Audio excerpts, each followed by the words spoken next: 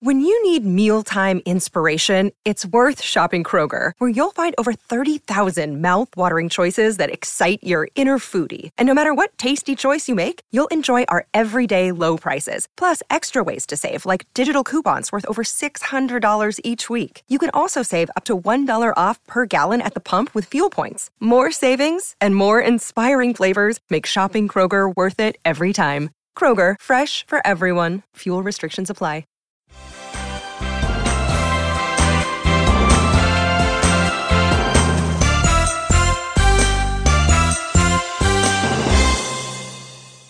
Hello and welcome to the Scoutcast. My name is Joe.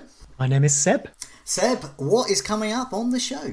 It's over. It's done. We never have to do it ever again until next year. Game week 38 has happened and we've all had great success or great failure or more likely somewhere in the middle. So we are going to take a little moment to reflect on our seasons, talk about lessons learned, what we can do better, what maybe we did well and keep doing, hopefully, for successful seasons next time around. We will also go and have a look at the community's thoughts, celebrate some of their success, hopefully, a bit of rough and the smooth, I believe, Joe. But first, a look at that final game week 38. Yes, we'll have a look at our teams. Just want to say hello to some of the people in the chat as well. Hello, Mario. 98,000 in the world, and for his second season, pretty good. And Soam got first season of playing FPL and got an 82k rank. Well done. Ooh. Very good. Let's see how we got on. So here's me, my final game week 38 score. I got 57, so I was pretty pleased with that. I took Shaw out for Robertson. This is the second season in a row I've got Robertson in for the final day, and the second season in a row that he's done me proud. He didn't score like he did last season, but I'll take it. 8 points. I fielded a whole 11. The other option was to remove Fernandes for Mane, which would have got me obviously a few more points there. But luckily Salah got an assist, and even though Dallas lost a clean sheet, I had a flurry of assists. Son and Harrison and Kane got another assist as well. So I ended up with Pickford, Robertson, Phillips, Nat Phillips, who got me a goal previous week, Dallas, Salah, my captain, Lingard, Son, Harrison, Wood, Kane, Antonio, and on my bench, absolutely nothing. Oh, Joel Ward got me 1 point, so I planned that well. This is what I was aiming for, bizarrely.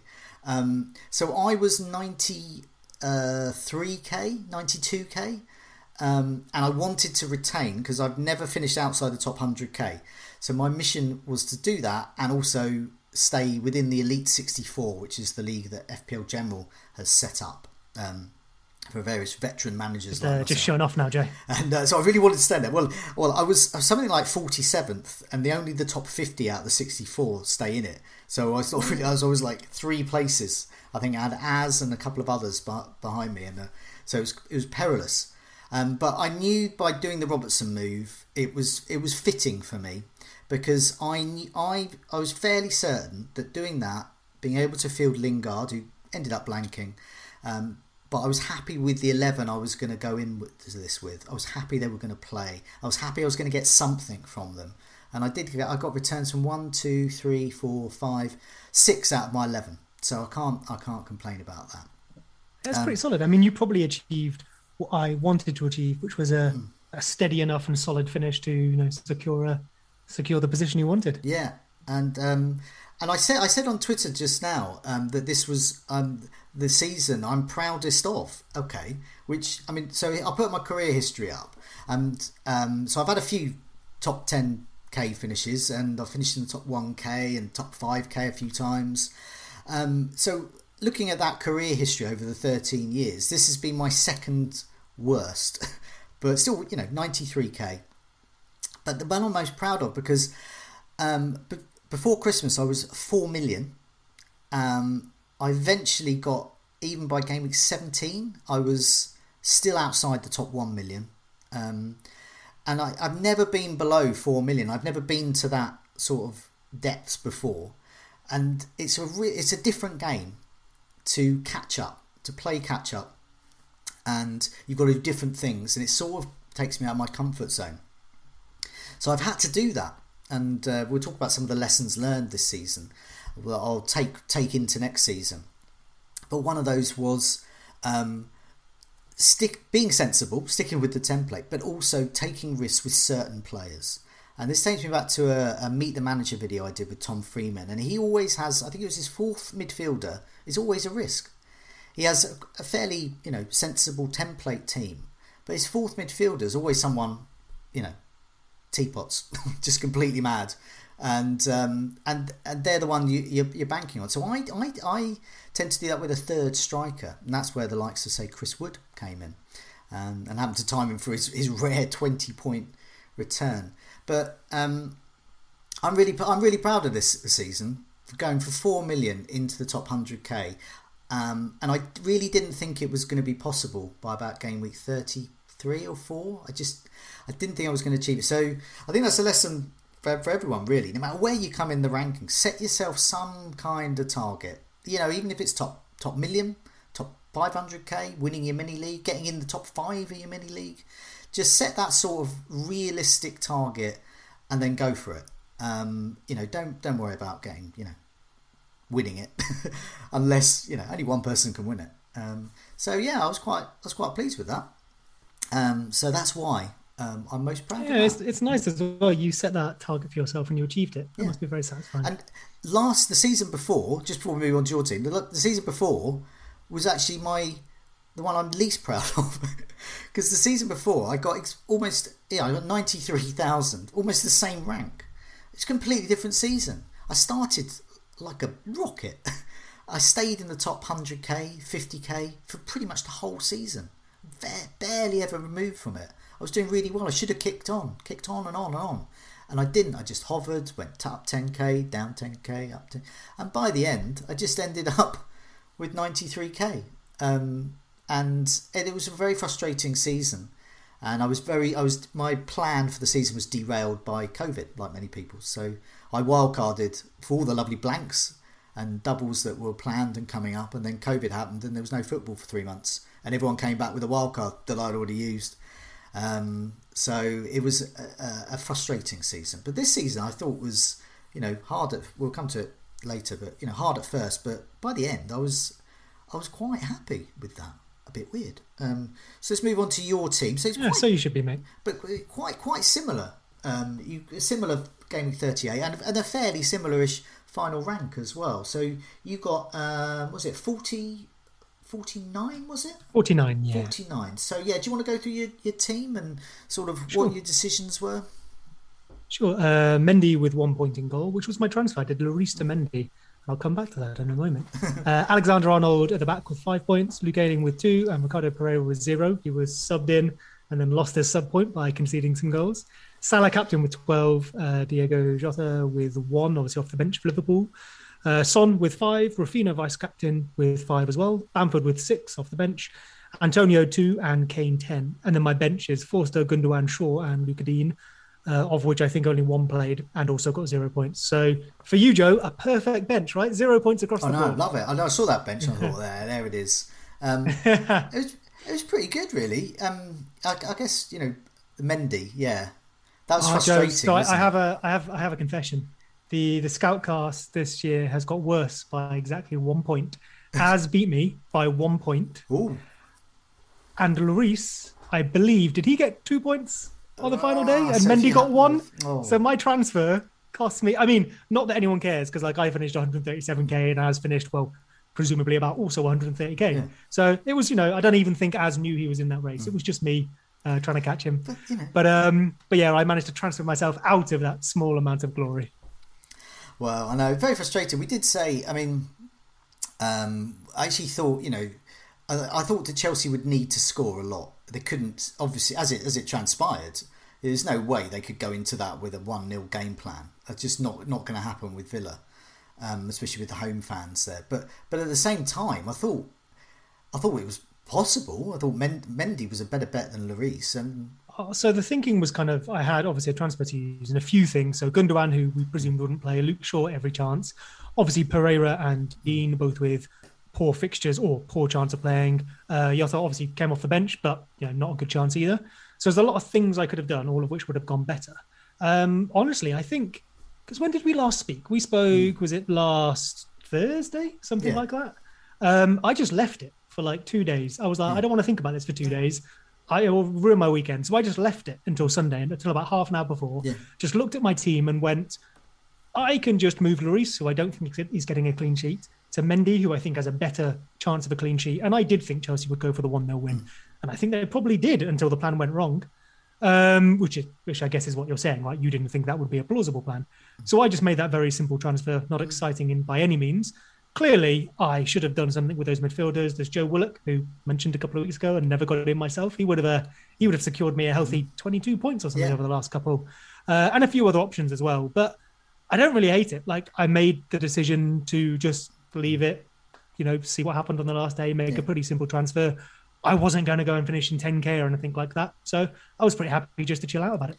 And well, another difference this season, why I prefer it to last season, the final day, because they've moved the deadline, so there weren't all these annoying leaks everywhere.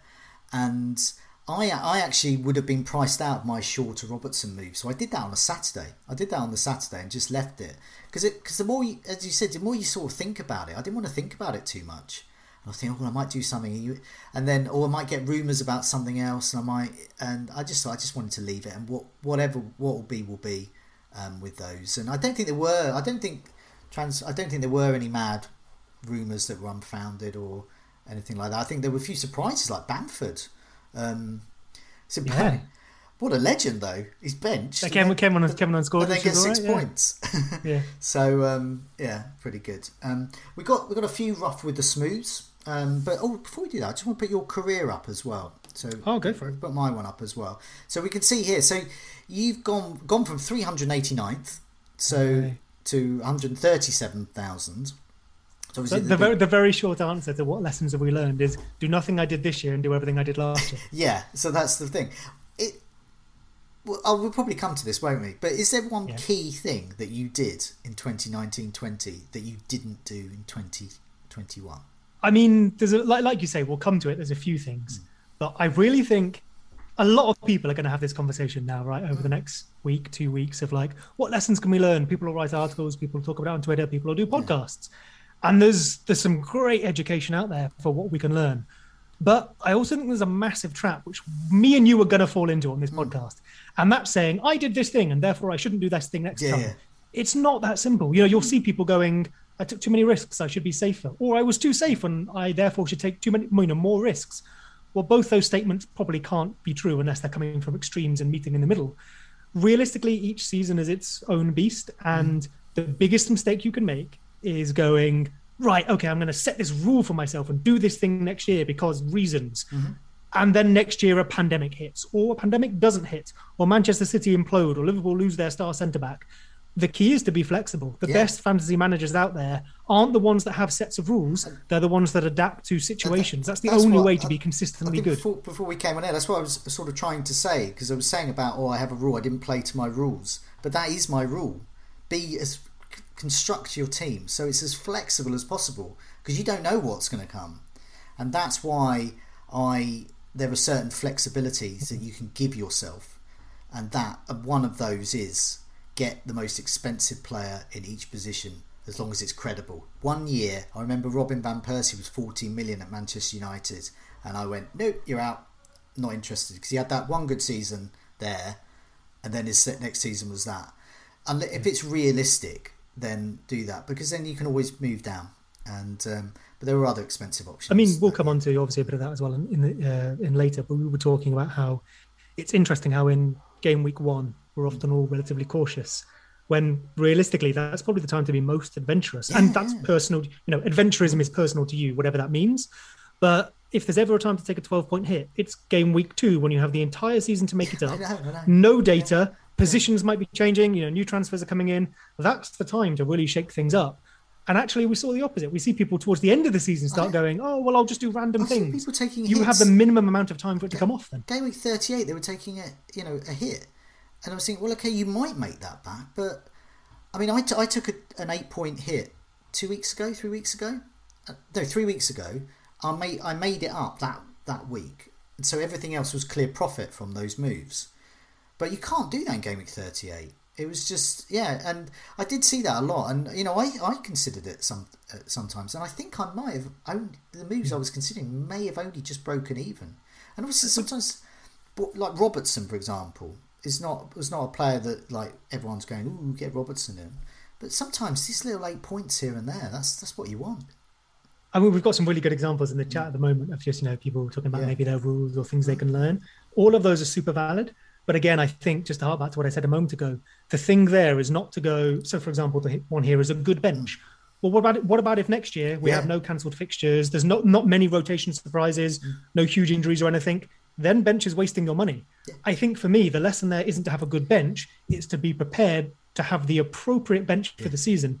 So it's not about setting a rule that you hold too fast. It's about learning how to analyze the situation and thus respond. And have like this backlog of like, if you like, in this situation, I roll out this strategy. That's all good.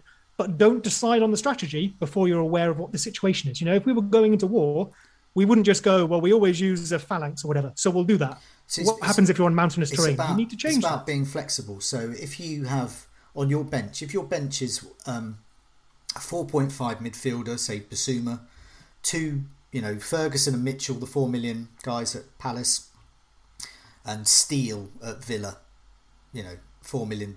So you've got ultra cheap. You don't plan to use your bench, but that doesn't give you the flex. That could work out. That could be brilliant. That could be the strategy. You could pile the money into your 11 and fine. But I think it pays to be more flexible and so have a bit more money on the bench so that you can just move down to a Ferguson or a Mitchell if you want, or a Steele at Villa, or those kinds of things. And don't get me wrong, me obviously saying like, all your rules are terrible, you should have no rules, is super unhelpful. So that's not what I'm saying. Yeah. It's about employing a strategy. And I mean, I'd like to have a quick word on a couple of ranks that I think are interesting. Yeah. But just another one in the chat, which I really like. I'll stop calling these out. But like Timo Werner, for example, people saying, that was too adventurous. I shouldn't have gone for Timo Werner, an unknown player. Well, what if you'd had that strategy with Mo Salah a few years ago, who came in and scored 30 goals or whatever it was? My point is that neither of those are correct. It let you down with Timo Werner. It would have done you really well with Salah. It's not about having that rule. It's about adapting it when you get the information presented to you. So, the mistake might have been holding on to Werner, not picking him in the first place. And if he bangs in game week 1, get him in. And if you've got a flexible setup, you can do that within. And I know that's one of your things, isn't it? Yeah. Flexible setup. And you can move on to it. And we all want. I started with Werner. We'll come to our game week 1 side shortly, but I started with Werner, and in the end, across the season, he actually wasn't too bad, but he was overpriced. But I expected him to be a Michu or a Salah, and he wasn't. Yeah. But if he was, and I didn't own him, I'd want to better get him in. I mean, I'd love to talk about targets for next season. I mean, I know it's a bit early. Sorry, people. But targets for next season, Timo Werner would be up there for me. But just before we move on, I just wanted to talk about a few of the ranks there. Oh, yeah. I mean, like everyone, I have the same story of like, I wasn't paying it. What was it?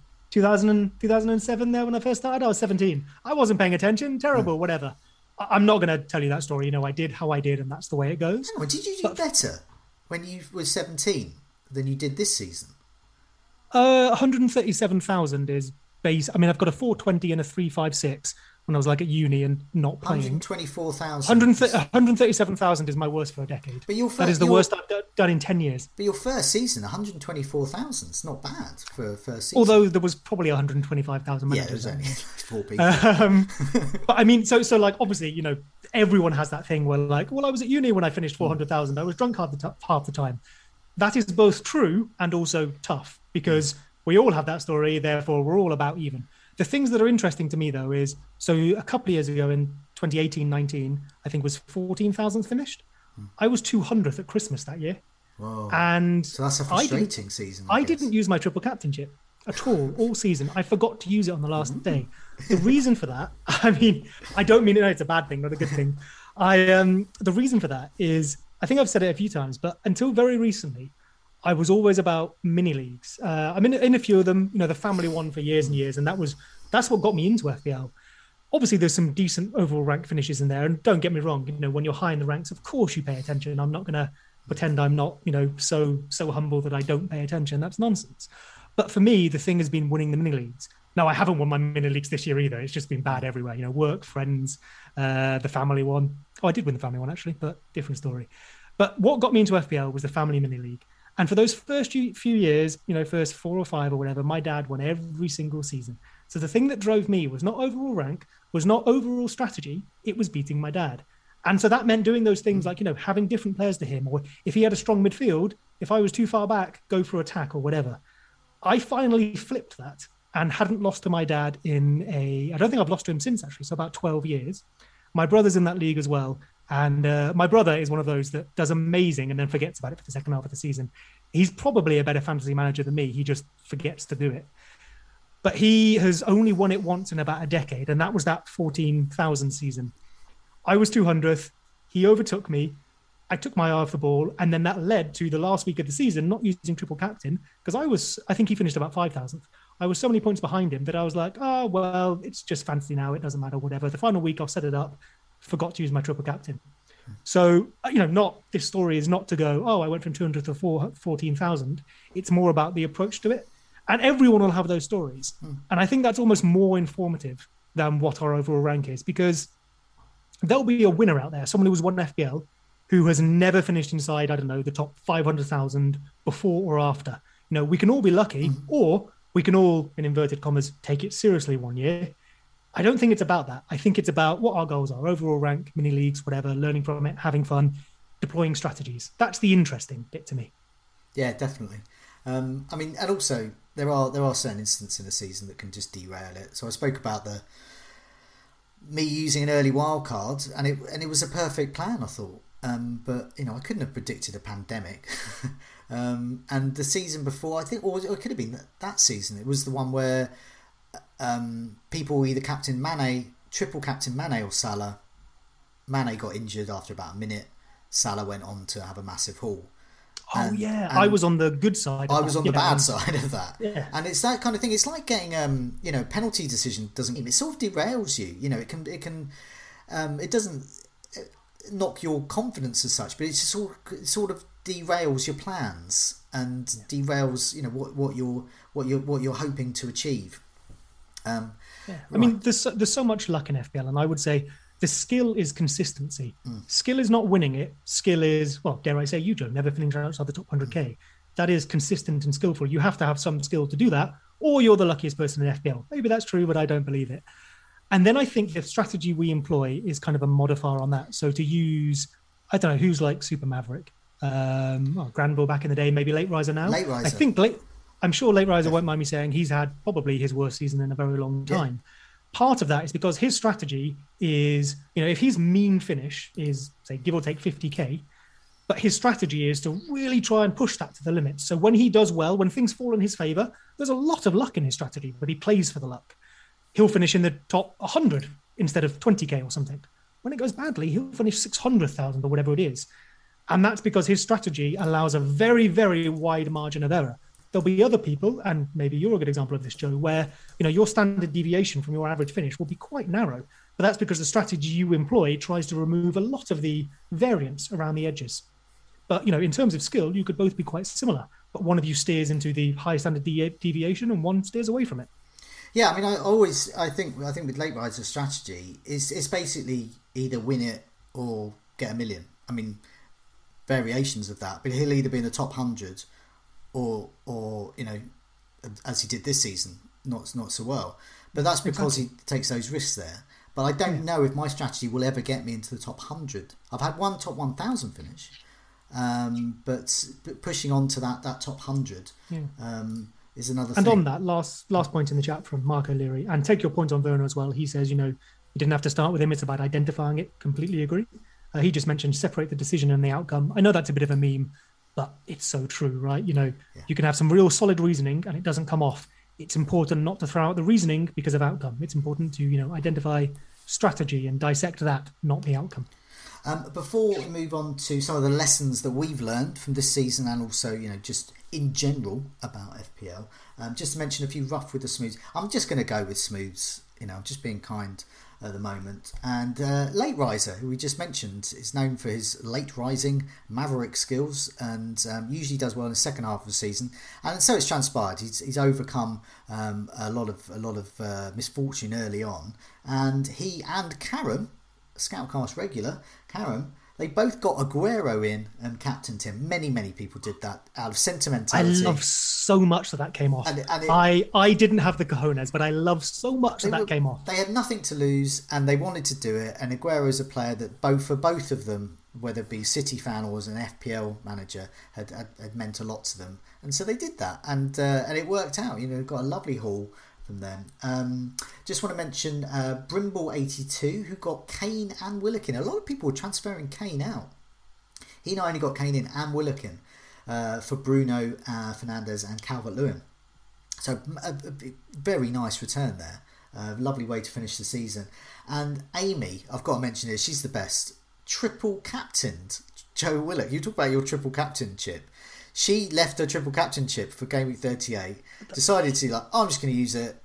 Whatever. Oh, I adore that. Who will I put it on? Who would triple captain Joe Willock in Game Week 38? Well done. I mean, that's amazing. We speak about FPL. We speak about it very seriously, but end of the day, it's a fun game. Saving that triple captain for the last week is the way. That's so good. There is no nothing more fun than captaining Joe Willock on Game Week 38 and it triple captaining and it coming off. So yeah, we're going to move on to some lessons learned. So what we do is we're going to look at our teams, and like when people tell you about their dream the previous night, we don't want to dwell too much on because people start glazing over a bit.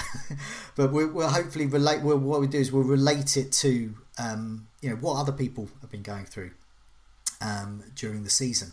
And I've seen a lot of people. I think Az may have mentioned it on Twitter as well. Been a similar thing to me this season. With the first half of the season, absolutely diabolical. The second half of the season, much better, much better. So for me, my lessons learned is sort of halfway through. I'm pretty happy with my last half of the season. The first half, I was 4 million, a million. But the second half, I only got a couple of red arrows, virtually all greens, and ended up sort of not where I wanted to from the start, but by then, relatively, top 100k, I'll take that. Game weeks 1 to 17, which is up to January the 1st, my average weekly score was 59. Now, back in the day, that was good. An average score of 59 would get you a very high rank. By then, I was outside the top million. That was nothing. But game weeks 18 to 38, my average weekly score, and yes, this is, the double game weeks, the use of chips as well really bumps it up. But it was 68. So 60, I was getting on for nearly 70 points a week on average.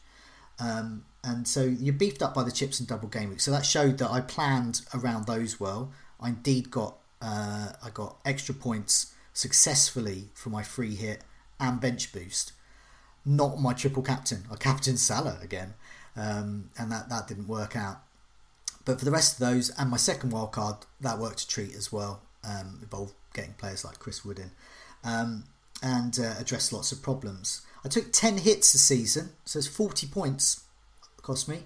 And that's about 3 more than I usually spend. I usually are sort of 6, 7.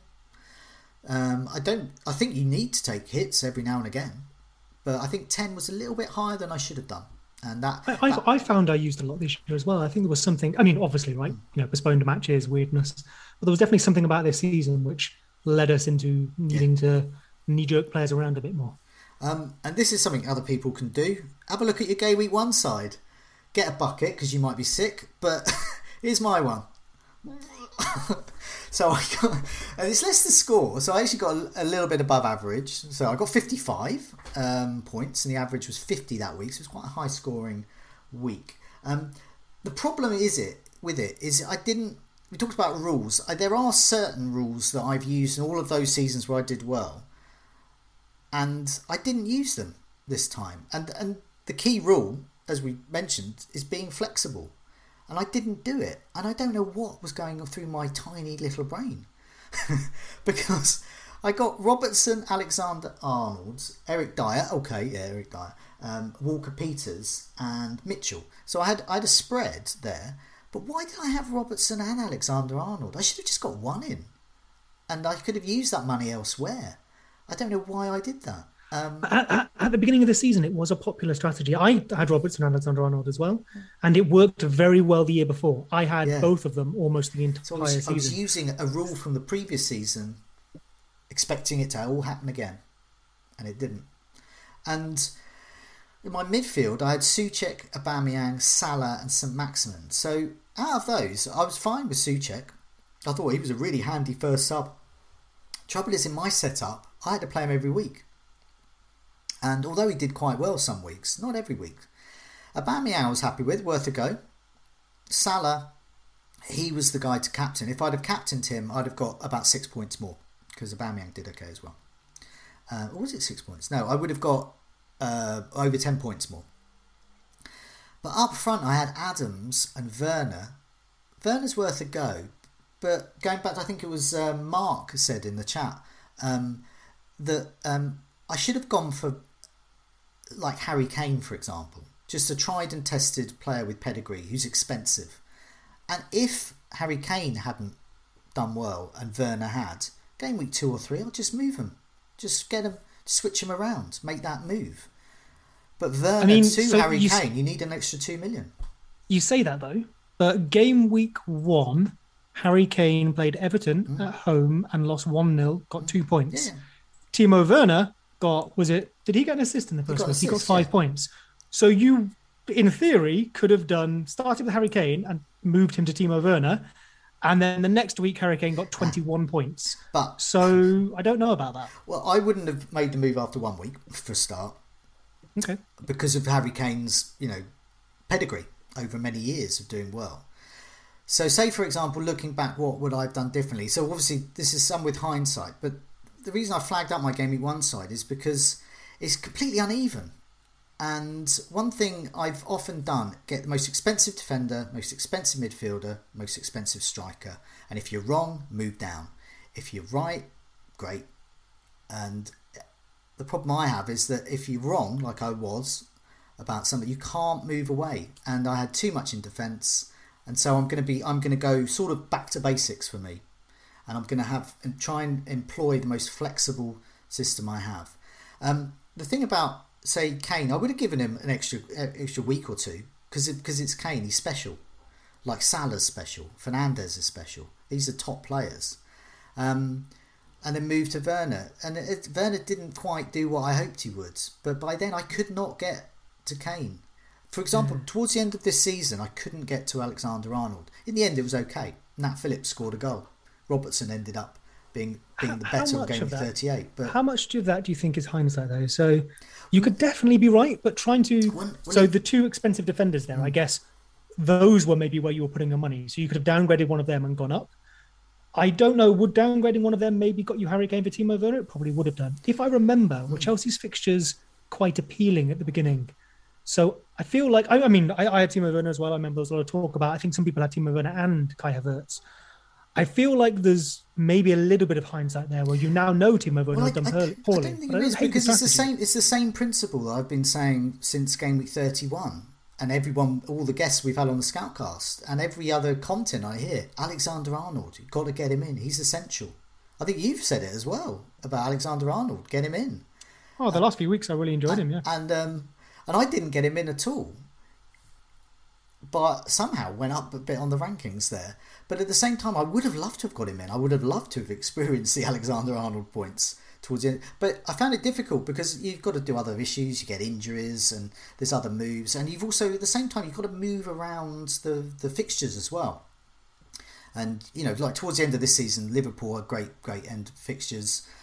Leicester tailed off a bit. And as it transpired, their performances tailed off as well. Their form followed the fixtures.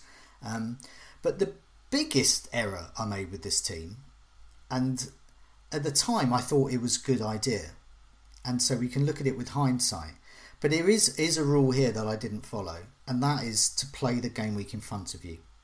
Plan ahead, but don't forget the game week in front of you. So what I did here, on my bench I had Martial. Manchester United missed game week 1.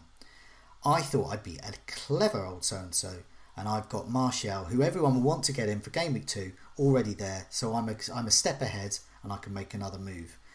That could have worked out, but also there is the risk of it not working out.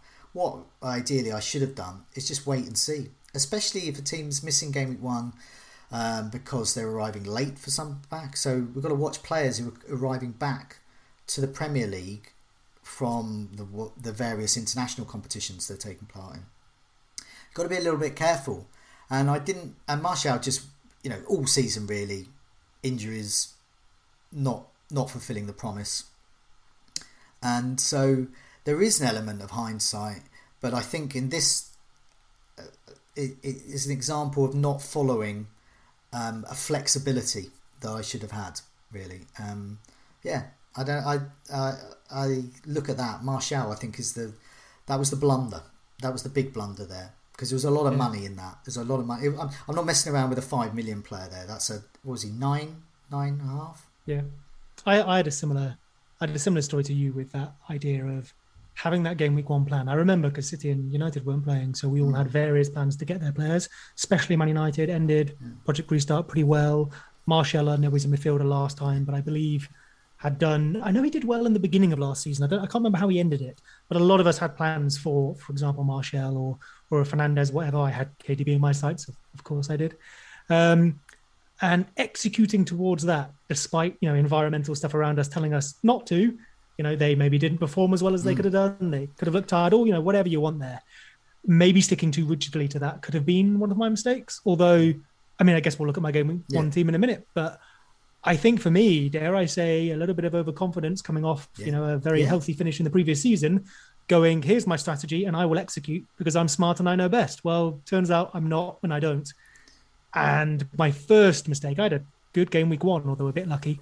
My first mistake was continuing to execute a plan that was possibly falling apart around me. I'll just put my career up again, because that exact same point there. So 2015-16, 1, 2, 3, 4. I had my 5th top 5k finish in a row. I was cock of the walk. That's very impressive. I got 82,000, and that was a dreadful season. And that was about as high as I ever got that season. And then I was humbled, rightly. And then I came back and I got top 2k the next year. So I just use that as an example, exactly what you were just saying there. And chances are, if you follow that pattern, you'll come back with a really strong finish this time around. You see it so many times. Experienced managers like yourself have a bad season, they'll come back better the next one. But it's very difficult to maintain really good ranks like that period I did there. I think I compounded mine. I think it was, and now don't get me wrong, I'm not going to lean on I was unlucky, because that's not true. Yeah. There were certainly some parts of bad luck. But also, I think I compounded it with poor decisions on my part, and then having a few things go against what I wished they would. And thus, those two led to me being, I finished 140k really. But I was 400,000 not too long ago. Similar to yourself, I vaguely remember thinking 1.5 million at one point, after a few weeks as well. There was a lot of recovery to do. And I certainly fell into that, making bad decisions, things not going my way, and then compounding it with poor reactions to that as well. Yeah, definitely. I just wanted to move on away from the game week 1 chat. I think with game week 1, it doesn't matter if you get a poor score in game week 1. You get a terrible terrible score in game week 1. It's the players that you've got. Because the problem with this game week 1 team is they were poor players and poor flexibility in my formation for weeks to come. And I was always playing catch up. And you see it a lot in game week 1. Can be a bit strange sometimes. But I wasn't set up well for game week 2. I thought I was, but I wasn't really. And I think that's the issue there. But I want to be more positive instead of like, ooh, I'm such a martyr for my score.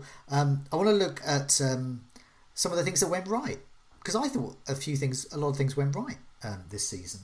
And I've used a few tools for this. So FPL Optimize tool is one I've looked at for this one, and this calculated my best team over the season, ones who got me the most points. And I think there's a lot of positives from this.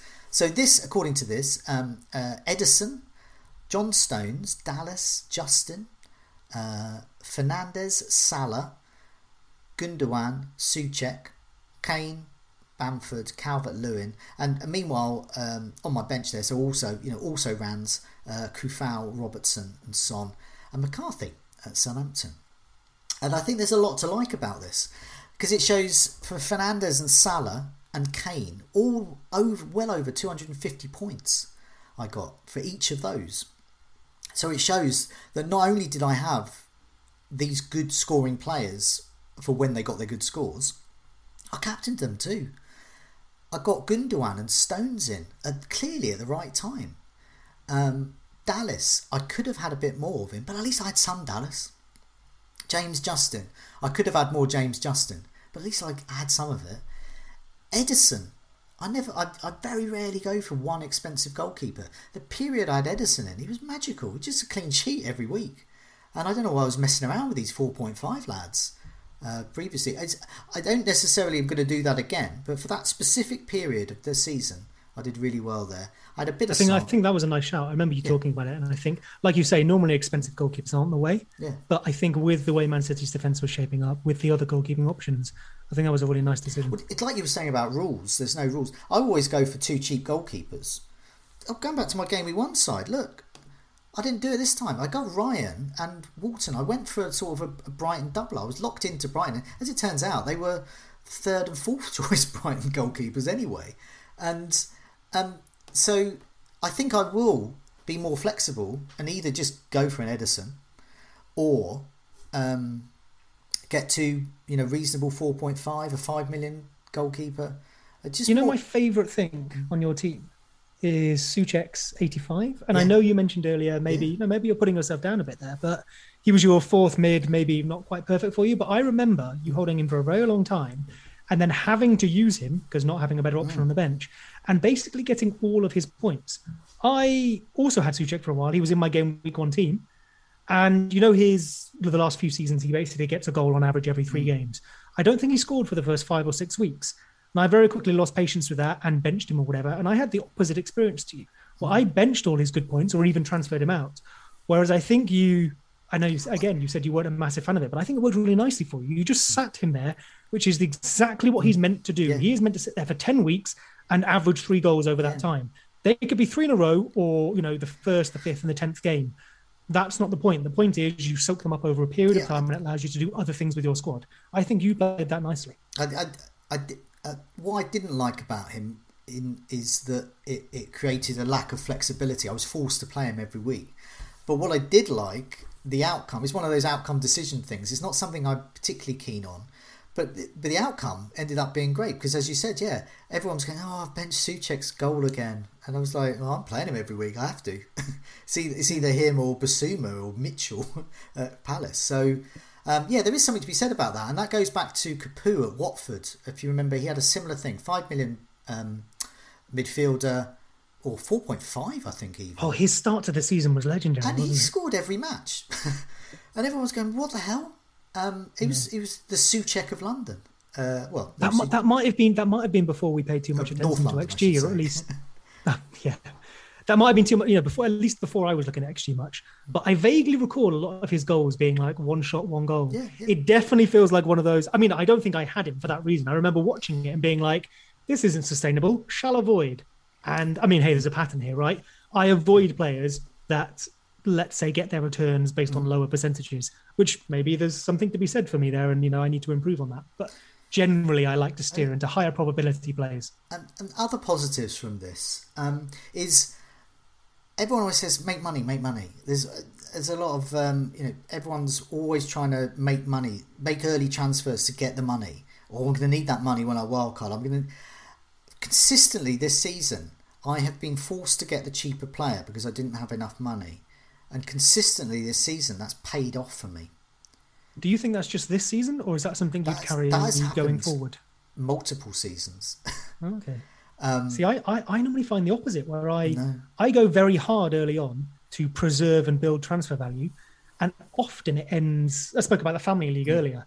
By the end of the season, I'll get to the point where in the Family League I can afford, basically an extra premium over my family members, which is what secures the win for me. Because if De Bruyne, Fernandes, Salah, and Kane are all going off, I could have all 4, for example. There are certain players, obviously, you don't want to mess around with your Kanes, your Fernandes, Salahs, but I couldn't get Cancelo, so I got Stones in. And Stones went on this incredible goal-scoring run, plus the clean sheets that all the City defenders, plus he was escaping rotation at that time. And a similar thing happened with the last game of the season. Kept that tradition going. Got Robertson in because I couldn't afford Alexander Arnold. If I'd have got Alexander Arnold, I'd have been 3 points down and possibly outside the top 100k. I don't know. I haven't looked at the points exactly, but I certainly would have been on less points. So there are examples where that has happened, and it's not necessarily a particular rule. That's just something that happened this season. That those John Stones, I always laugh with who is it? Randy, what's he called? Randy Shafter on Twitter. He was famously swears because he hasn't got John Stones, and John Stones was always punishing him each week. And did he score two? Was it in the double? He scored 2 goals. Yeah, no, he scored 2 goals in the double game week. Yeah. So I had him, and so I was pleased about that. So there are more positives there. Also, I was having a look at this website. The average formation I picked, which was 24 times. So the most I picked was 3-4-3, and that averaged 64 points. So my average formation 3-4-3, and I averaged 64 points. But my most successful, outside of enforced ones through benchings and double game weeks and things, was 3-5-2, where I averaged 70 points. But I only used that 4 times. It's possible, it's logical even, that I would have got slightly more points, and this could be enough to win or lose a mini league, or get in the top 10k, 50k or 100k, whatever. It's getting that extra 5 or 6 points average every week. Because logically, midfielders get more than strikers. Logically, midfielders are increasingly, those that are classified as midfielders, increasingly deployed as strikers. Antonio, for example. And I look at that and I think I will look to a 3-5-2 more often than a 3-4-3. Because I think logically there's simply more points in it. And a lot will depend on the players you can get. But I think I've got a bit hung up on, I can't get a credible 4.5 striker, but I can get, say, Basuma, a 4.5 midfielder. I think I've got a bit hung up on that. Just get a 5 million striker even, or get a non-playing one. Get a very cheap striker and have him as your first sub. And 3-5-2, I think there's more choice in midfield, and I think there's going to be. I think the pool of strikers is increasingly poor, really, compared to midfielders. Yeah, I mean, as you say, it's obviously going to depend on the available personnel we have and the budget we can assign to that. But similarly, like you, I had 3-4-3 most often, but 3-5-2 was my most profitable. I had a very good 4-3-3 as well, only 1 point further behind on the average. But typically over the history of my time playing FPL, I prefer the 3-5-2 when I can, because I think the most opportunity for points exists in midfield. Exactly. Someone like Alexander Arnold maybe pops that, but you can have him in a 3-5-2. Yeah. Of course, this is going to be situation dependent. This is not one of those ones to write a rule. I think it's maybe just, if you have the opportunity, go for it. Yeah, no, I think so. I think I'm going to be using 3-5-2 more often. And I think consistently, that's a picture that's appeared consistently across many campaigns. I don't think that was peculiar to this year. Because midfielders just get more points. They at least get 3 points. If they do nothing and they don't concede, they get 3 points rather than 2. Add that up over the season. And if that happens consistently, you've got an extra 38 points. That's a big difference. It probably depends really on just where we can find that. What do you reckon, like £5-6 million player? Is there a starting Callum Wilson when he was at Bournemouth? He was probably about 5-6 million, and I think he scored some good goals at the early part of that season. If he's an option, maybe there's the 3-4-3 for you. But if I don't know who's a good midfielder one. Maybe a Mason Mount sort of price range, probably a bit expensive. If you can find good 4th and 5th midfielders, that leads you naturally into that formation. So of course it's dependent on personnel, but if the situation lines up, that probably is the most profitable formation. Yeah. And just find a bit on my team, because I've got a couple of... I'll finish off with a couple of overall lessons that aren't necessarily to do with my team, just in general. But here's the last bit of my team, and this is from the FPL Retro website, which is another tool to analyse your season. And this is on transfers. It just shows the number of hits I've taken. That cost me 40 points. And it's got this nice tool here about your best and your worst transfer. And I quite like this. This is another positive as well. My worst transfer all season was Jimenez and Harvey Barnes to Bamford and Son. And that cost me 10 points because that week Barnes scored a goal. Bamford and Son didn't. But then as the season went on, Bamford and Son proved far better options than Jimenez, who got injured, and Barnes, who then later got injured and was also quite sporadic in his scoring. So I feel bleak. If that's my worst transfer all season, that's a success, I think. The best transfer, though, this is where I got 24 points by moving Grealish and Ings out, game 26 to Son and Kane. So I would have liked to have seen my best transfer to be better. Well, I'm quite happy with that. But it's more a mediocre best transfer. And total points I transferred in were nearly 300. And total points transferred out 78. So not often, far more often, my transfers worked out for me. And the net benefit from transfers, including hits, was 180. So transfers and playing the game rather than set and forget, leaving a ghost team, it actually worked out. I got 180 extra points by actually making moves. So that's quite nice as well, that the time you spend making transfers actually pays off.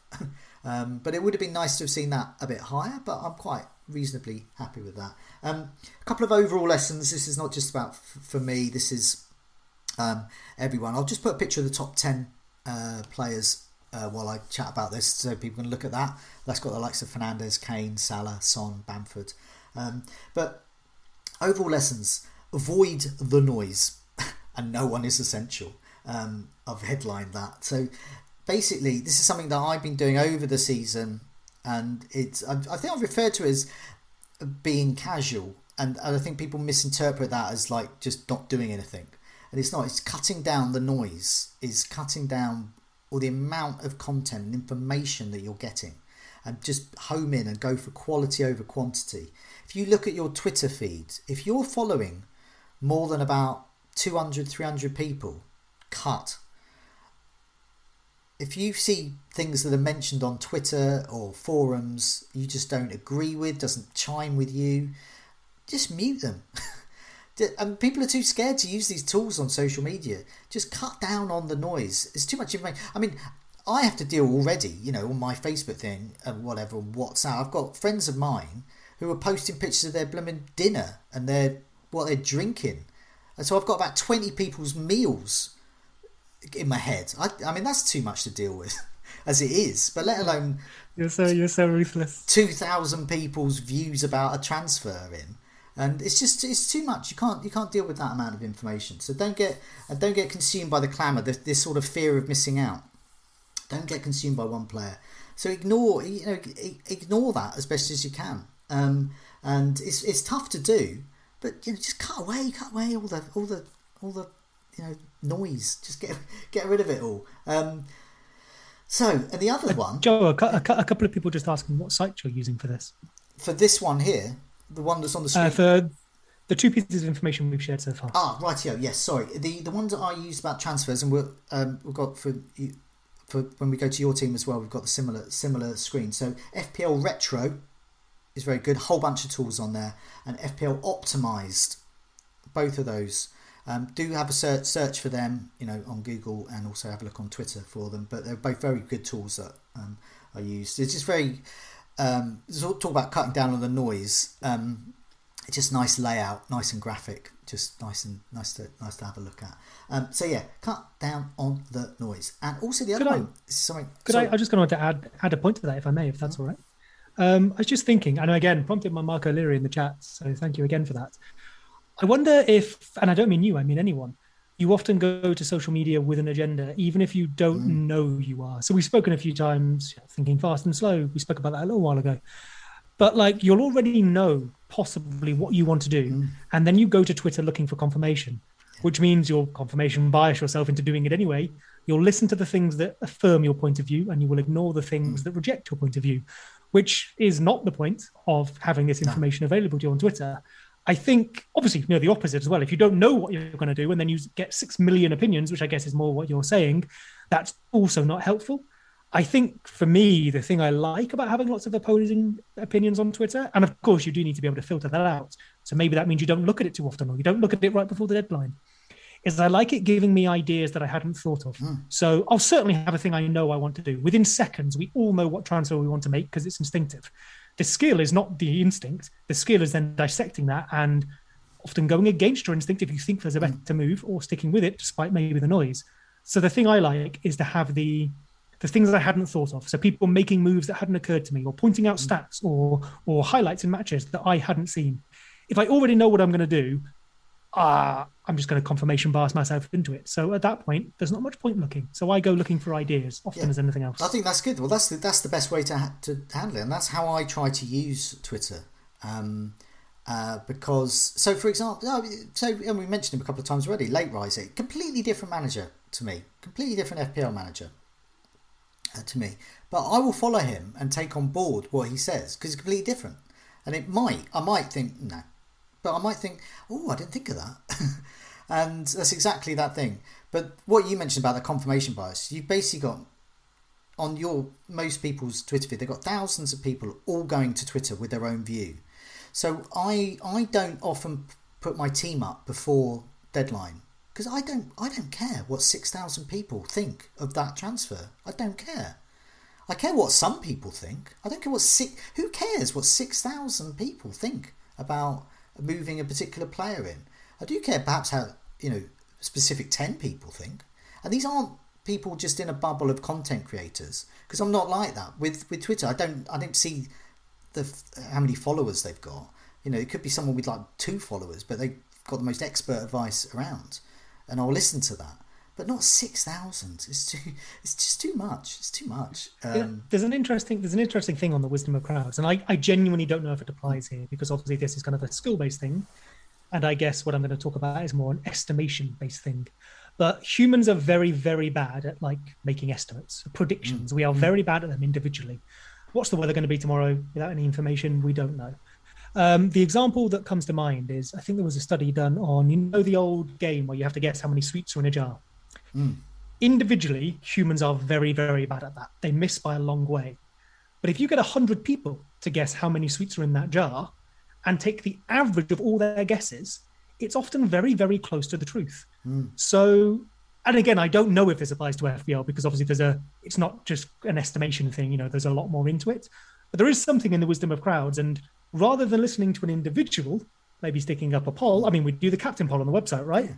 It tends to often end on quite a good choice. So even if some crazy person captains a goalkeeper and, someone else goes with, a defender who isn't going to play, and someone else picks the obvious option, the mean result is probably going to be a relatively beneficial decision for us all. Again, just a super caveat there with, I'm not sure how it applies to FPL, but the estimating a number of sweets in a jar, it's surprisingly accurate if you get lots of opinions. And linked in with the noise is something I've picked up on this season much more, is this whole unfashionable player thing that I've been talking about the last few weeks. And I've been putting these tables up, and they proved stunningly accurate.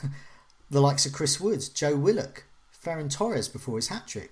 It's pinpointing those sorts of players. And it was a simple thing of doing, of just simply looking at the stats or looking at performance and thinking, well, which players wouldn't I get? Why? Perhaps I should get them.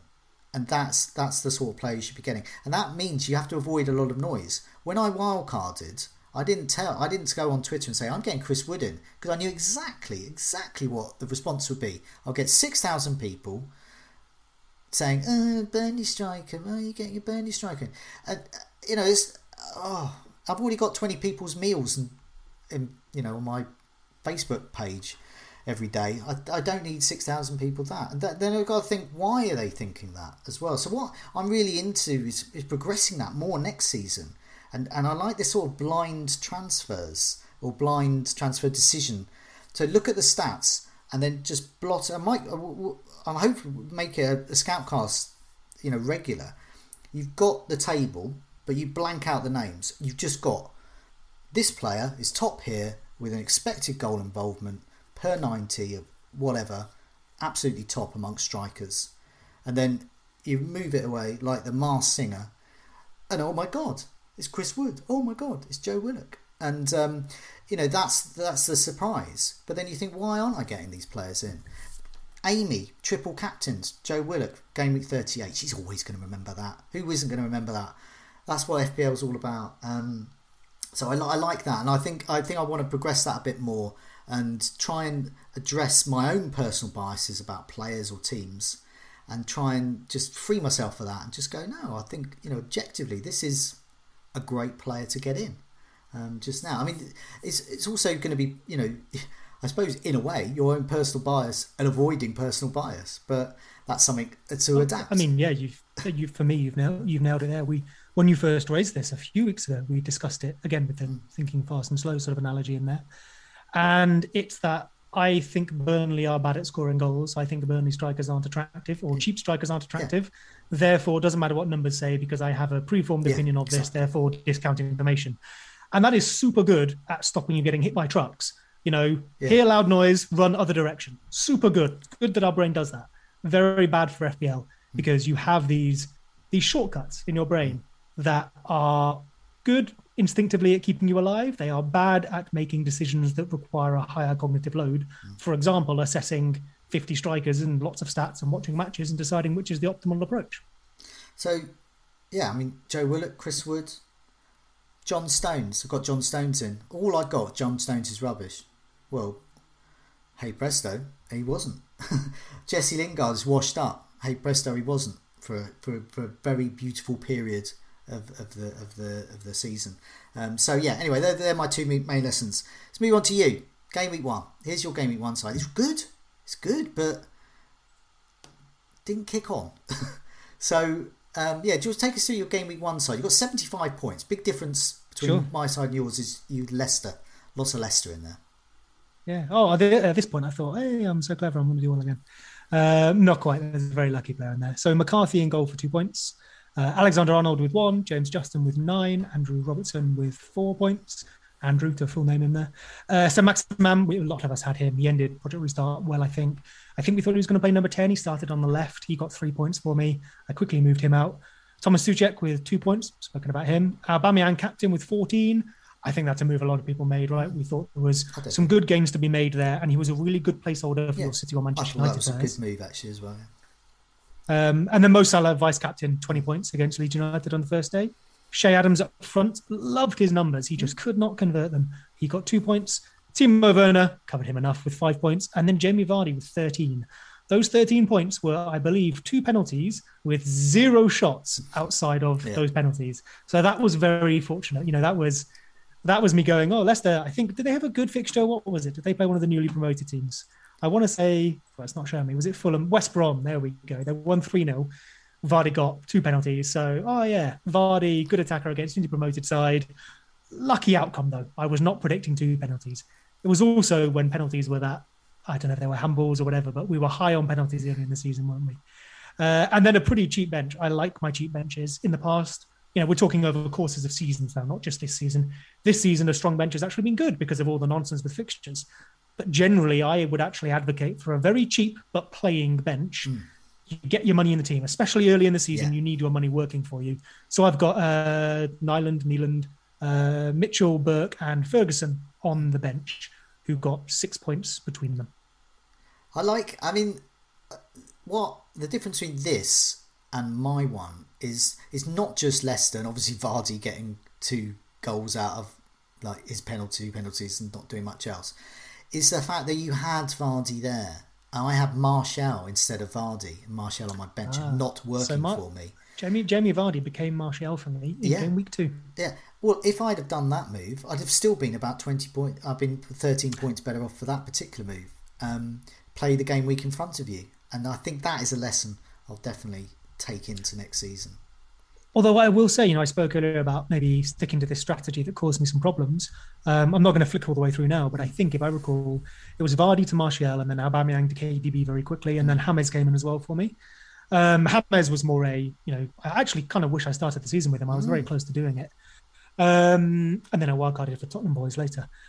But the KDB and Martial moves in for Vardy and Aubameyang, I'm not saying losing Vardy and Aubameyang was bad, but I'd sort of penned those transfers in from the summer. I was doing it. That was my strategy. I knew my game week 1 team, and then I knew what I was going to morph into. And I think after a couple of weeks of seeing City and United not quite performing to what they could have done because late European involvement, not much rest over the summer, I possibly stuck too rigidly to that plan, which we spoke about having rules and plans and not being flexible. I think that was my very first mistake. And it possibly set me on a slightly slippery slope of not quite recovering from that and not adapting appropriately. And also, for example, Kane and Son. I left that in for quite a while. the notable absences, Kane and Son, same in my first team, and yes, okay, so Kane only did blank in the first week, but then him and Son did ever so well. But it was what I know why I didn't get them, because Spurs' early season schedule was brutal. They were playing like a game every 2 days practically. They were in the qualifications for Europe. They had this really punishing schedule. They had like no rest. We know what Kane's like with no rest as well. He's traditionally a slow starter coming into August. I think it took him quite some time, quite a few campaigns down the line for him to actually score in August. It was a thing, wasn't it? Kane can't score in August. And I didn't do it. But the thing was, Spurs were really great at the beginning. So clearly more I will say them. they were very good at converting those chances. We had the whole, XG and big chances discussion. Spurs weren't good as a team. They were not good at all. I know they were very high up to start with, but their results were not deserving based on their performances. But hey, it's FPL. We don't really care about actual team performance that much. It's about how Son and Kane do. And again, their returns were very, very impressive and possibly not entirely sustained over the long term by those numbers. But we know they are good at converting the types of chances they got. It was it's a very low percentage, high reward play, I think, starting with those two or even picking them up early. But it paid off handsomely for people who did. And when that kept happening over the course of a few weeks, it went from sort of, I don't know what, a low percentage, not lucky, but a low percentage play to a reasonable decision. And I, in fact, wildcarded to get those two in. And it improved my early season form, actually. Yeah. So, people can think about specific players, but I think the overarching thing from that, same with my start, be flexible. Be flexible. And, watch out. You don't know what's going to happen. What you think will happen might not happen. Game week 1 in general is an interesting one because we have all summer, we build up to it. It's so important. We look at, all the preseason friendlies. We have forever to tinker with our team. We put so much on it. And people are absolutely right. A good start is great for the season. And, you don't get unlimited transfers in game week 2 unless you use your wild card. So, of course, having a useful team is a very good way to start the FPL season. But I think it can be slightly overblown. Yeah. Like, we could possibly, if you start well, you could then be reluctant to start making more adventurous moves. If you start poorly, it could kick you into making adventurous moves that mean you more quickly respond to the situations presented to us in a new season. And I'm not really sure which side I fall on. Typically, when I start well, I do well. But that season that I was 200th and then 14,000th, I started really, really well. I was like top 100 for a bit, but it clearly didn't help that much. I drifted off in relative terms. And then this year I started kind of okay, drifted off, and then did badly. I think we can put too much into it, and it's more about how you respond. And this comes back to your point, Joe, with sometimes maybe it's not the exact players that are important. No, of course, the players are important. But it's how quickly can you move out of a game week 1 team into something different. Run away from it. And I'm not saying I'm not saying be so super strict on structure that you can't possibly have that player that's in form or you can't respond to fixtures. But maybe don't price yourself out of making, big moves early on or cost yourself 8 and 12 points when you could cost yourself 4. I do think early hits can be very profitable, though. We can be nervous about it, but you have all season to make those points back. Yeah, I think you will, and I think it's shown that you can as well. I've got your team of the year, so more positive. For this is from FPL Optimized. You got that on your notes? You can go through. So this is your team of the year. Do you want to go through that? Some of the players. No problem. So Martinez in goal, just like everyone else, probably, apart from you with Edison. Only 57 points for me, though. So talking about, there's a theme going to come out in a minute. Identifying things late this year. So Martinez. Robertson with 94, Cancelo 77, Alexander-Arnold 70. Then Salah with 201 and 9 captains. Fernandes with 194. So both of those lower than yours. Yeah. Kevin De Bruyne 162 and Son 140. Oh, sorry. Difference. 100 points difference of those two players alone in terms of captaincy. The interesting difference between our two was I've got Salah 201, Fernandes 194, De Bruyne 162, and Son 147 as my midfield. So, decently high scores as like an average and all quite premium. Whereas you've got Fernandes and Salah with over 250, and then Gundogan and Souček with 94 and 85. You can, talking about liking midfield, you can clearly see the strategies there. Yeah. But then you've got Kane with 262. I've got Kane with 140. Yeah, so I didn't go off far of, half the number of points on him.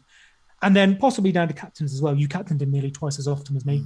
And then Watkins and Bamford rounding out my my full team as well with 100-ish points both. So I think already, I mean, you finished higher than me, so you're going to have more points. But there's that really interesting difference between the midfielders. I've got more points from Bamford than you. Oh, I mean, yeah, if we want to come on to my lessons learned, Leeds is top of my list. Yeah. They were the star. They were the star team, definitely. Yeah. They were the Wolves. So this is the first time that I've ever played FPL with the team that I support in the Premier League.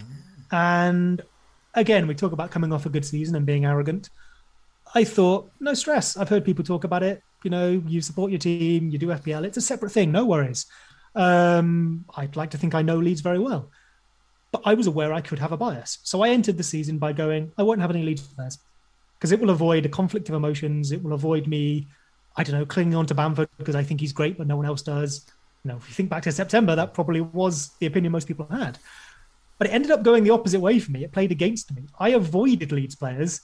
Instead of preferring them, because I was a Leeds fan, maybe you might prefer Brighton players, I avoided them and was aware that, you know, oh no, I might like them too much, so I'll just avoid them.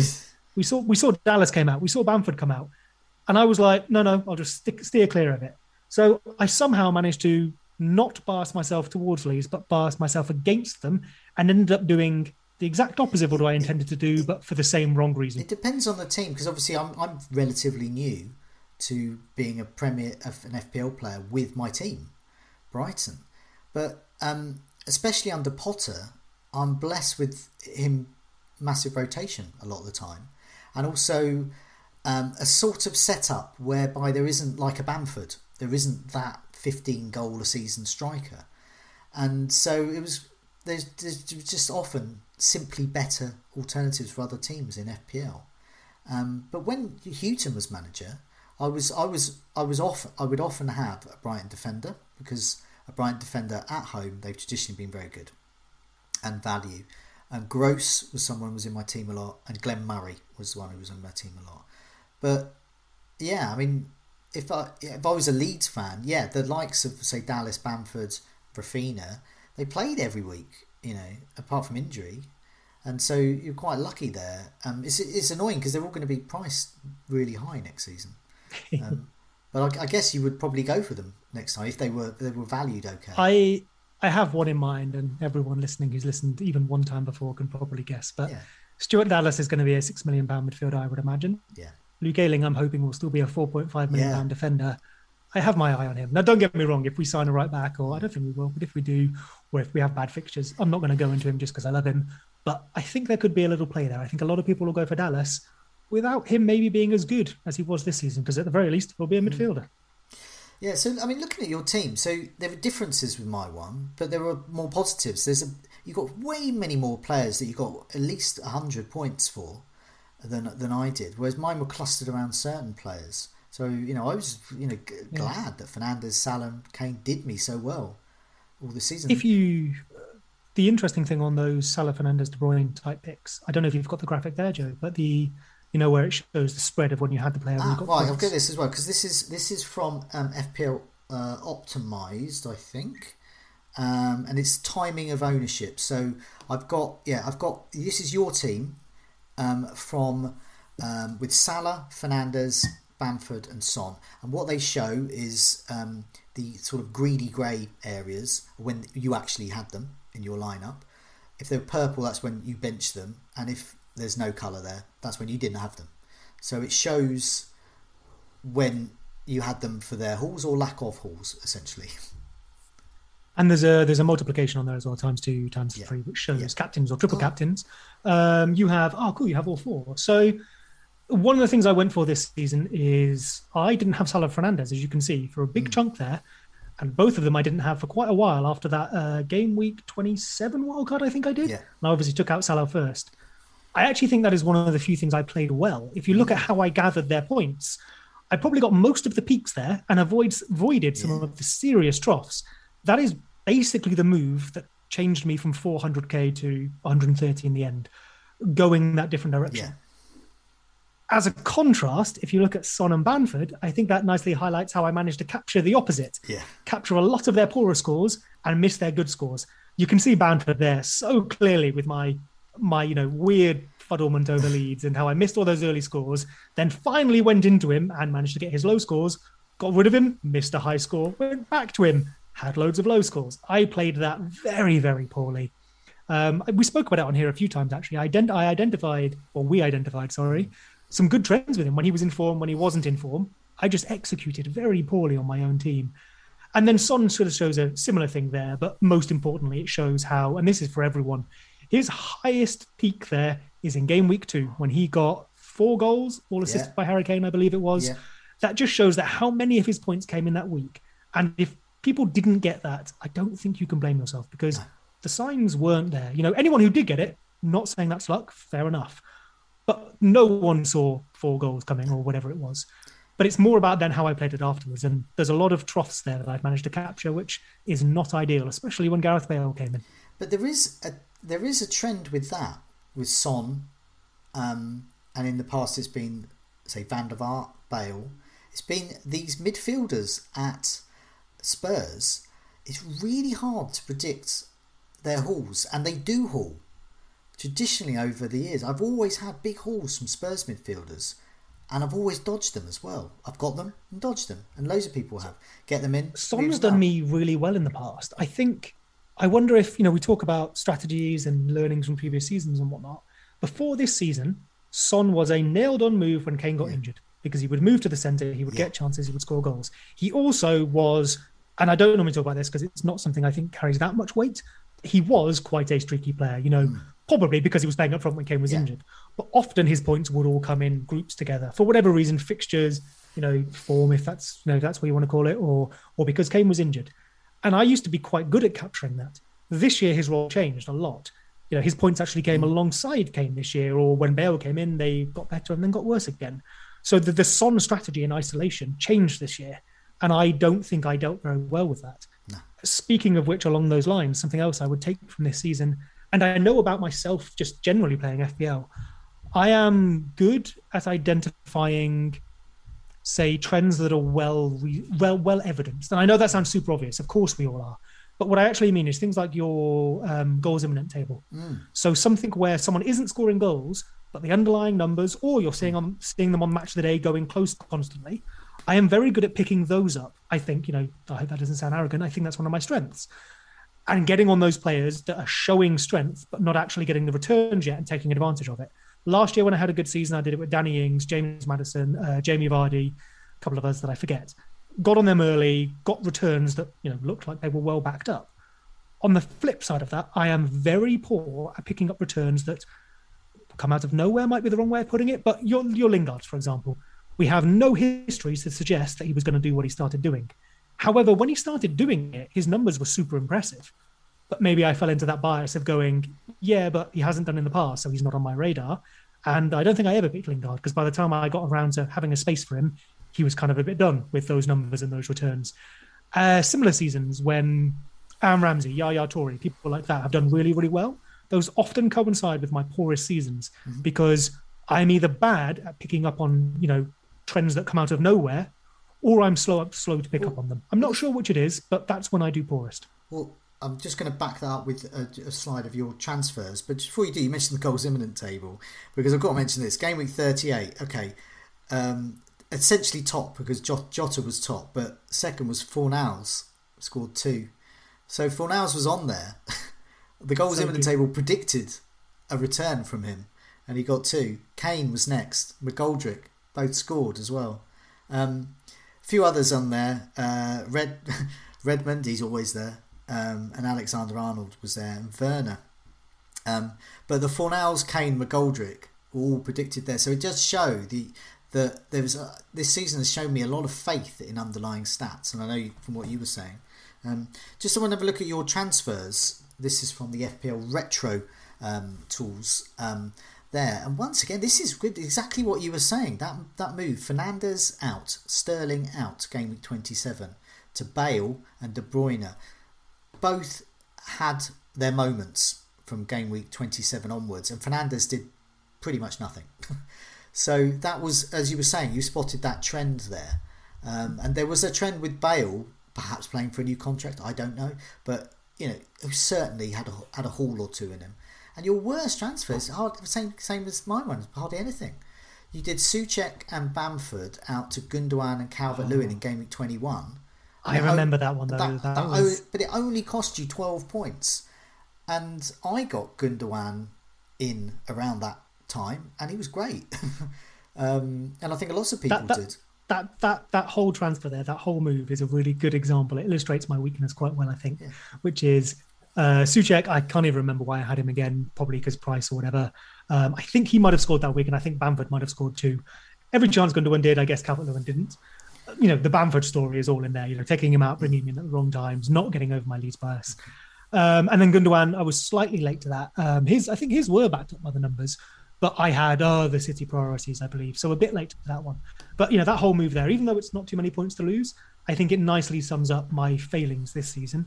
And hopefully, the positive transfer move there for 30 points is something I can do more of in the future, which is making, sort of rational, evidenced decisions. I just need to improve. Maybe I'm slow to them because, someone like Lingard did have the numbers, but maybe it took me too long to come round to the idea of taking advantage of him as the pick. I think in terms of your worst transfer, if it's only 12 points with 1 week, and that was the worst thing all season, I think that's pretty good. I think we can round off with... Have you seen my benching points? Oh, let's have a look at that again. It's on top right in there, game week 23, 29 points. Oh, yeah. That was one of the... So I know you often say about, you don't like points on your bench. I don't mind points on my bench. I'd rather have points in my team than not, because it means I've got the right players. I'd like to own them rather than not own them. Yeah. But better to play them, yeah. Well, no, naturally, and that was a mistake. So I guess, maybe the last little thing I want to look at for next season, and again, it's not a rule, it's not, don't bench players or do bench players. I made some poor decisions there, and I'd rather have those points in my team. But though, that 29 points isn't a week where I scored 100. I think I scored quite a low number. I made some poor selection decisions and left myself with maybe a squad that wasn't well optimized to the situation in front of me. And I think I probably benched the most points I've ever benched. That 29 points isn't an outlier. I had a 25 in there. I had a 23 in there. It was crazy. I just put mine on the screen. Yeah, I've got the most was 16. There you go. Actually, my bench boost, I got 15. So for me, my bench boost was really successful because I pretty much got as much as I could have done this season from a bench boost. Oh, nice. Yeah, my bench boost was really poor. There you go. We know why I had a poor season. Well, poorer than what I would have liked. I keep mentioning things I did poorly. My bench boost, I used that very inefficiently. I think I was one of those people who did the triple Leeds bench boost. Yeah. And I know exactly why I did that. I fell into the psychological trap of everyone had used it, had a few points on me. I just wanted to get it gone and used. And I didn't use it in a good week at all. The season before, I was forced to use my bench boost in a single game week, and it was rubbish. And the bench boost this time was in a double game week.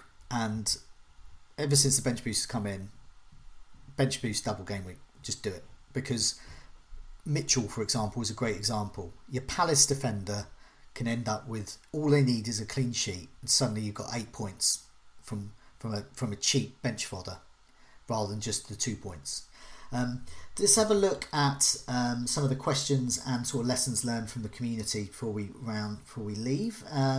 So these are ones I'll read out. I'll read out this one. Claret Parrott says that he's learned beyond doubt, beyond reasonable doubt or beyond doubt, that you really don't need to go for that differential, as in that special player everyone's talking about. One rogue pick or captaincy every few weeks is more than enough to steal a march. It's the timing that's crucial. Finally, I've learned you really don't need to take hits. Proper planning is far more important. I think that's a lot what we've been talking about than catching a player's one plum fixture. I took 0 hits this season. Okay, it took a hell of a lot of willpower, and clearly some luck too, and ended up at 436 in the overall rankings. So I can tell us a similar story. My third best ever season, something like that. This is a long time ago. I enforced a rule on myself. I would take no hits for that entire season deliberately. Now, of course, that's not enough of a sample size to know if that's why I did well. If you're doing well, you don't need to take hits. But it was interesting because it certainly made me play in a certain way, and I quite like that. And Claret Parrott also says, thanks for the scout cards, a real perk from working from home. Thank you. Thanks for the thanks. Shirtless says, last year he finished with 2,618 2,618th with 2,399 points. No hits. This year finished 600k with 2,250 points. So one thing that's happened to him differently is that he didn't have a really big spike week, he calls it. And I think this is a really good point as well, that in seasons where I've done well, I've mentioned it many times, the fabled game week 8, which was the one where all the Southampton differentials that those in the fantasy football scout community owned, like Tadic, just went off. And at the same time, the popular captain Aguero happened to trounce Newcastle that week. It was huge. We're talking double game week scores in a single game week. And I went into the top 5k from nowhere. And that's what he's talking about there. He's talking about the need for that big spike week. So look for those as well. They can be really important. They can give you that real head start and take you from 2 million to 1 million. 1 million to 200,000. You know, it's really good to get that. Tony D was saying, same as every year, he takes too many hits. FPL T asks us for predictions on prices and positional change as well. So you've mentioned one already, Dallas. Dallas is going to be a 6 million midfielder. And I would say overall, look at the prices this season. What FPL do, they're very, okay, John Lundstrom stands out because it was the first time I can remember in 13 years FPL making a mistake of putting a midfielder as a defender and making him that cheap. But they're really annoyingly quite good at doing pricing. And what you'll find is a lot of the prices of this season, what they finish as, that's a good indicator of what they're going to end up with. And also they look at news. So they look at an understanding of rotation. How did they know that Carl Darlow was going to be a 5 million, what was he, 5 million, 5.5? Why did they say the Newcastle backup goalkeeper would be so good? And he was while he was in the team. They do know what they're doing. So have a look at the overall, just look at the prices this season. See, Raheem Sterling has gone down in price. He's going to be going down in price. Bamford, went up in price. He's going to be going up in price. It's really just look at the prices, whatever they are now. They're going to be broadly similar to what they are now, not what they started with. But yeah, I mean, I know this is super obvious, but there are definitely edges to be found there, and that's what Fantasy Football Scout is going to spend all summer doing, I suspect, finding those players. But someone like a Dallas moving into midfield and being 6 million sounds like the opposite to me. His points potential probably goes down.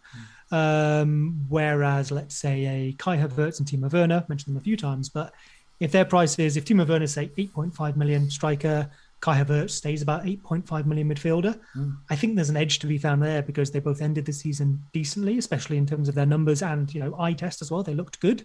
Timo Werner still has that problem of being offside, but Kai Havertz especially, if they're going to be consistent in the first 11 next year, I think they could be slightly underpriced for the returns they will bring you. Of course, we're interested in fixtures there. One of my favourite ones ever was Kevin De Bruyne. It might have been a couple of seasons ago now. When he was made, was he about 9.5 million? Because he spent a large part of the previous season injured. Yeah. But when he actually played, there was no difference. Yeah, for whatever reason, I guess. Down, from previous season. So, he was actually worth about 10.5 million, probably. But they priced him lower because I think he just spent so long injured or whatever. He didn't have the points there to back it up. We weren't sure on how he was going to play. I jumped on him immediately, and I think I had him almost all season, just as an undervalued returner of points. Those, we won't know until we see the list, but those are the ones to really take advantage of. Of course, that's what we're all looking for.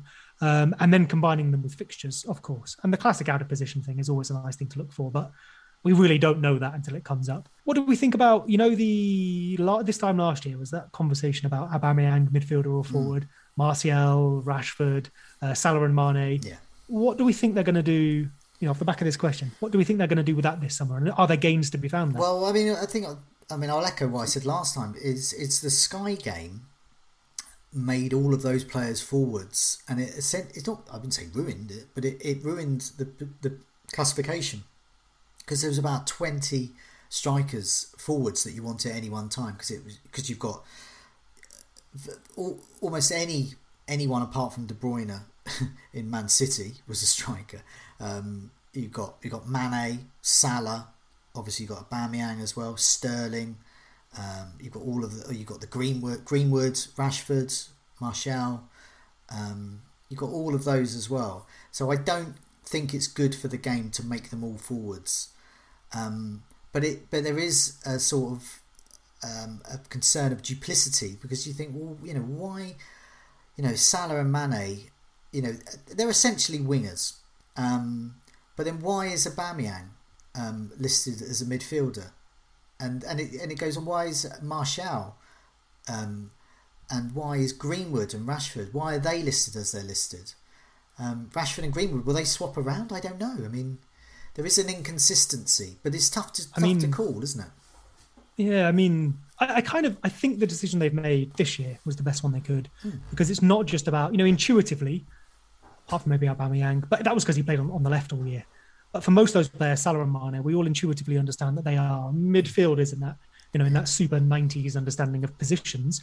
Even though Salah's average position is up front and Firmino's is basically in the midfield, it kind of feels more intuitively correct they are placed that way around, even though maybe that isn't how the football turns out, because we want to go with this very rigid idea of a defender, midfielder, striker.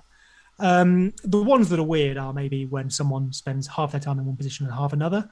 Rashford and Martial, decent examples of that. They swapped because Martial up front, Rashford on the left was what happened most of the time.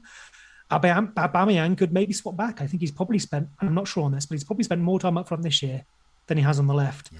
Salah and Mane will stay midfielders because I think we need, the other side of this is then the game side of it. Yeah. We need those big hitting midfielders for the game to work with the prices and the team structures. You can have more midfielders. They need to give us a choice. They need to give us part of the game. And if Salah and Mane are the same price, no one's going to get Mane. But if Mane is a 1.5, 2 million cheaper than Salah, we've got a decision to make. At 9 million, no one's going to get Havertz. 7.5, 8, then you've got a decision. Because you're dealing they must have those conversations. And you need to, and they will. I'm sure they will. And you've got to price accordingly to that. Also, you often get... I mentioned about Van Persie when he came in at 14 million in the second season at Manchester United. It was too much. I knew it was too much then. I remember lots of people saying it was essential, and I just thought, nah, it doesn't matter. I mean, I think Ronaldo might have been 14 million. He was certainly getting that way, but he's probably the only player I've known that's worth it. I mean, none of them. Fernandes isn't worth it. Salah's not worth. None of the current crop of players are worth 14 million, apart from Ronaldo. Gareth Bale was priced at that before he transferred out. Wasn't he? Exactly. He was before going to Real Madrid. He was priced at that, and Thierry Henry maybe. But it was before. A long time ago. I think he was going before game week 1. So but he never played a minute. We never experienced 14 million and never played that as well. And of course, Gareth Bale's best. Thierry Henry was probably the other one that was priced at that, and probably fair enough because he had 20 goals and 20 assists in him in a season. But Kane is someone going to watch out for because he's got the assists and the goals. If he is at, say, for example, City, maybe 14 million. Maybe he is in that Ronaldo category. But if he's still at Spurs, I'm not paying 14 million. City signing in a clinical striker could be, and I say this cautiously, but it could be the closest to an automatic pick that we've had in a long time. Whether that's Haaland, who I don't think is leaving this summer, but whether that's Haaland or Harry Kane, I don't know if Harry Kane will go to City. I think for Man City, the smarter move is Haaland. A similar level of goal scorer, but with much more career ahead of him, probably for a cheaper price, and a better sell on if that's what they want. But either way, if City sign a striker who is clinical, that could be very, very tasty. Here's a couple of other thoughts from the community. Vishnav talking about holding on to premiums and fear of missing out. And I think your Bruno Fernandes out move in game 27 is a good example of that. A lot of people... I kept him because I actually thought he was going to do well, but I know a lot of other people may have wanted to, but fear his effective ownership. So that's a good example there. For me on them. It's players like that, players who were 12 million odd, I need to be able to captain them to get value out of them. Yeah. So they're still going to be the top scorers in the game, but if I'm not going to captain them, that money spent on them is not efficiently used. So I often try and look at whether I'm going to captain them in the upcoming game weeks to decide if I need to hold on to them or not. Robin Lennon points out, be careful of your non-playing players, especially goalkeepers. So, for example, he got Steele in. I did this exact same thing. Got Steele in, and it locked him out of a third Villa player. And Villa were packed full of value right across the park. And same with me. I did the same, yeah. I wanted to get Jack Grealish in for periods of the season. I don't think I got Jack Grealish in at all because I blooming Steele. I couldn't get him in. But anyway, Dave asks, who are the best promoted assets? I will say rather than listen to us, have a look at the articles that David and Neil will be doing on promoted assets on Fantasy Football Scout. Every summer for years, that has been one of my staple reads because that analyses all of the underlying stats of their performance in the Championship, but then sort of extrapolates them and assesses, tries to predict how well they would do this season. Also, it's good for news as well. So, for example, you could get a completely nailed on brilliant player, but they're actually going to be off, or they've been playing out of position, but that's not going to happen. I know that their knowledge of Leeds, for example, and Fulham, these were all invaluable in whether I got in or didn't get in players early on for them. I would say from previous research I did for the Sky game with Luke, Norwich midfielders. They are teeming with assists and goals and potential for bonus. And they look like they'll be good value. Buendia, I was reading though, is interesting Arsenal. He is interested in Arsenal. That may happen. In which case, Buendia at Arsenal could be great. Might not be. He's a wait and see for me. But for example, as we've seen, Pukki, Cantwell, a whole bunch of midfielders could be interesting. Buendia's numbers are incredible. Well, they're Premier League quality, yeah. Yeah, I mean, he did it in the Championship and the Premier League in terms of the underlying numbers. So it's more about the team in that one, isn't it? Like, if he's in a team that can help him produce those numbers and convert them into actual points, good times. But if Arsenal still struggle, he could maybe be a trap. Yeah. Obviously, Tony, if Brentford go up. I was going to say promoted striker. There's often one there. Promoted striker. Tony looks like the one. I will say, for every Bamford, there's an Ebanks Blake. So tread with caution, but they can be absolute gold. Zaki at Wigan was in my second season. Oh, I remember. Oh, he scored all the goals in pre-season. Didn't he? Maybe my favourite Egyptian, even more than Salah in the game. Just a few more here. Karam not jumping on bandwagons hurt him a lot. For example, Martinez, Chilwell, Gundogan, Lingard, Calvert-Lewin, Bamford.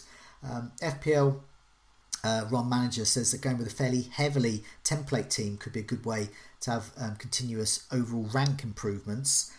He's a bit like me. He's only had 2 red arrows for largely for this part of the season, but unfortunately he's only moved up 100k to 41k. That's still pretty good, but I see what he means. If he was doing well, why didn't he move up a bit further? And that was that's something to take forward, that you perhaps have a template team, but you've got to mix it up with one or two. And going back to that, what I was saying about Tom Freeman with his idea of a fourth midfielder, it could be anyone in your team, but just be a bit different with maybe 1 or 2 players, but don't go all to town on it. FPL Militant echoes what we were saying about 352. Dark Side of the Loon says jump on purple patch as soon as possible. This is what Karam was alluding to there. Zen Arcade, I've picked him out because it's one of my favourite Husker Du albums, but Zen Arcade says the only thing I will take away from the season is not to panic if I have a poor start, and to make sure I don't shoot myself in the foot by making decisions which I know to be stupid. For example, selling Kane based on one poor match. That's what we're talking about. Kane didn't start game week 1 well. Game week 2 onwards, absolutely amazing. Runaway says biggest lesson learned from me, I will completely ignore the bench boost chip this year. So I would say if you can use it in a double game week, do it, but don't. I kept saying I hated the chip because you'll make decisions about the rest of your team all based on this 1 week where you can get, as I showed, around 15 to 16 points. That's what you're looking at. 16 points. That's not much at all. So it's not a great chip, really. And finally, Granville. Remember him? So he was on the Scoutcast when it started. Game week 1. Granville. It's a fitting end, I think. Granville says, I've learned that there's no point in planning to play the game differently from year to year, because I never do, he says. I just accept that as long as you keep to a rough set of guidelines, nothing else is in your power, and the rest of it is just down to luck. That should see you rise to around the top 20k every year, give or take a few thousand. So there we go. I I love that that's like contrary to most of the things I've said during this as well. So do ignore me and listen to Granville. Fair enough. And that's why, ever since Granville stopped doing the Scoutcast, because he was busy with other things, everyone in the chat and on Twitter says, bring Granville back, because he says things like that, and that's what people want to hear. He did quite well this year, didn't he? I know he's above me. Yeah, well, as he says, he's just, nothing else is in his power, and he said, I think he got definitely in the top 20k easily, I think. Yeah, fair play. Well done. There, he's right. Joe, I was just looking, one of the questions we had there, just about, players for next season, whatever. I was just very quickly looking at like some, I won't go into detail on this and you can make your own mind up on them, but some targets I'd have in mind are Sanchez, Brighton goalkeeper, Luke Ayling, Trent and/or Robbo. So Brighton and Spain goalkeeper is in the national Very side. nice, very nice. Havertz and Werner, covered them plenty. Man City, there's going to be some decisions to make there. That's KDB, a striker, covered that a little bit. Their defence maybe. Promoted striker, we mentioned Tony there. I think that's a very good shout if he comes up. And then the Leeds midfield. I'm sure there's something we'll cover in pre-season, but we are looking for a left back and a central midfielder. If our midfield changes, it could change the options. And as we saw this year, I think it could be very profitable. So something to keep an eye on. Okay, that's something to look out for. Definitely look, follow you on Twitter, but also for the Leeds info, but also have a look at the articles on Fantasy Football Scout. I'm sure David and Neil will be all over those. Before we go, I want to remind people about the members area. Obviously, lots of Opta data that we've had there, so do have a look on site for more details there. Also, thank you everyone for watching and listening for the season, and all your kind comments on social media. I do read them all. It's been lovely to read, and Seb and I will be back next season. You'll be pleased. So we've been rehired for, and we're going to be joined by a new regular host. But more on that anon. But in the meantime, Seb, thanks for a great season. It's been one of my favourites, as I said, weirdly. Oh, well, yeah, I mean, mate, thank you so much for having me. I mean, you do a beautiful job every week on this. It's been good. So thank you so much for... No, after you, please. No, I was going to say, it's going to be good that we're back next season. So more of the same. I know. I've run out of good things to say. Leeds are boring now. We've spoken about them for a year, so I'll be useless. But no, thank you to yourself. Thank you for Scout for letting me talk about nonsense for an hour or two a week. And thank you so much for everyone who watches and listens. Like, we'd probably still do it if you weren't here, but no one would actually let us do it. So thank you so much for making it what it is, sending in the questions and listening and all that nonsense. So for the final time, 2020-21 on the Scoutcast, it's a goodbye from me. And it's a goodbye from me. Goodbye all.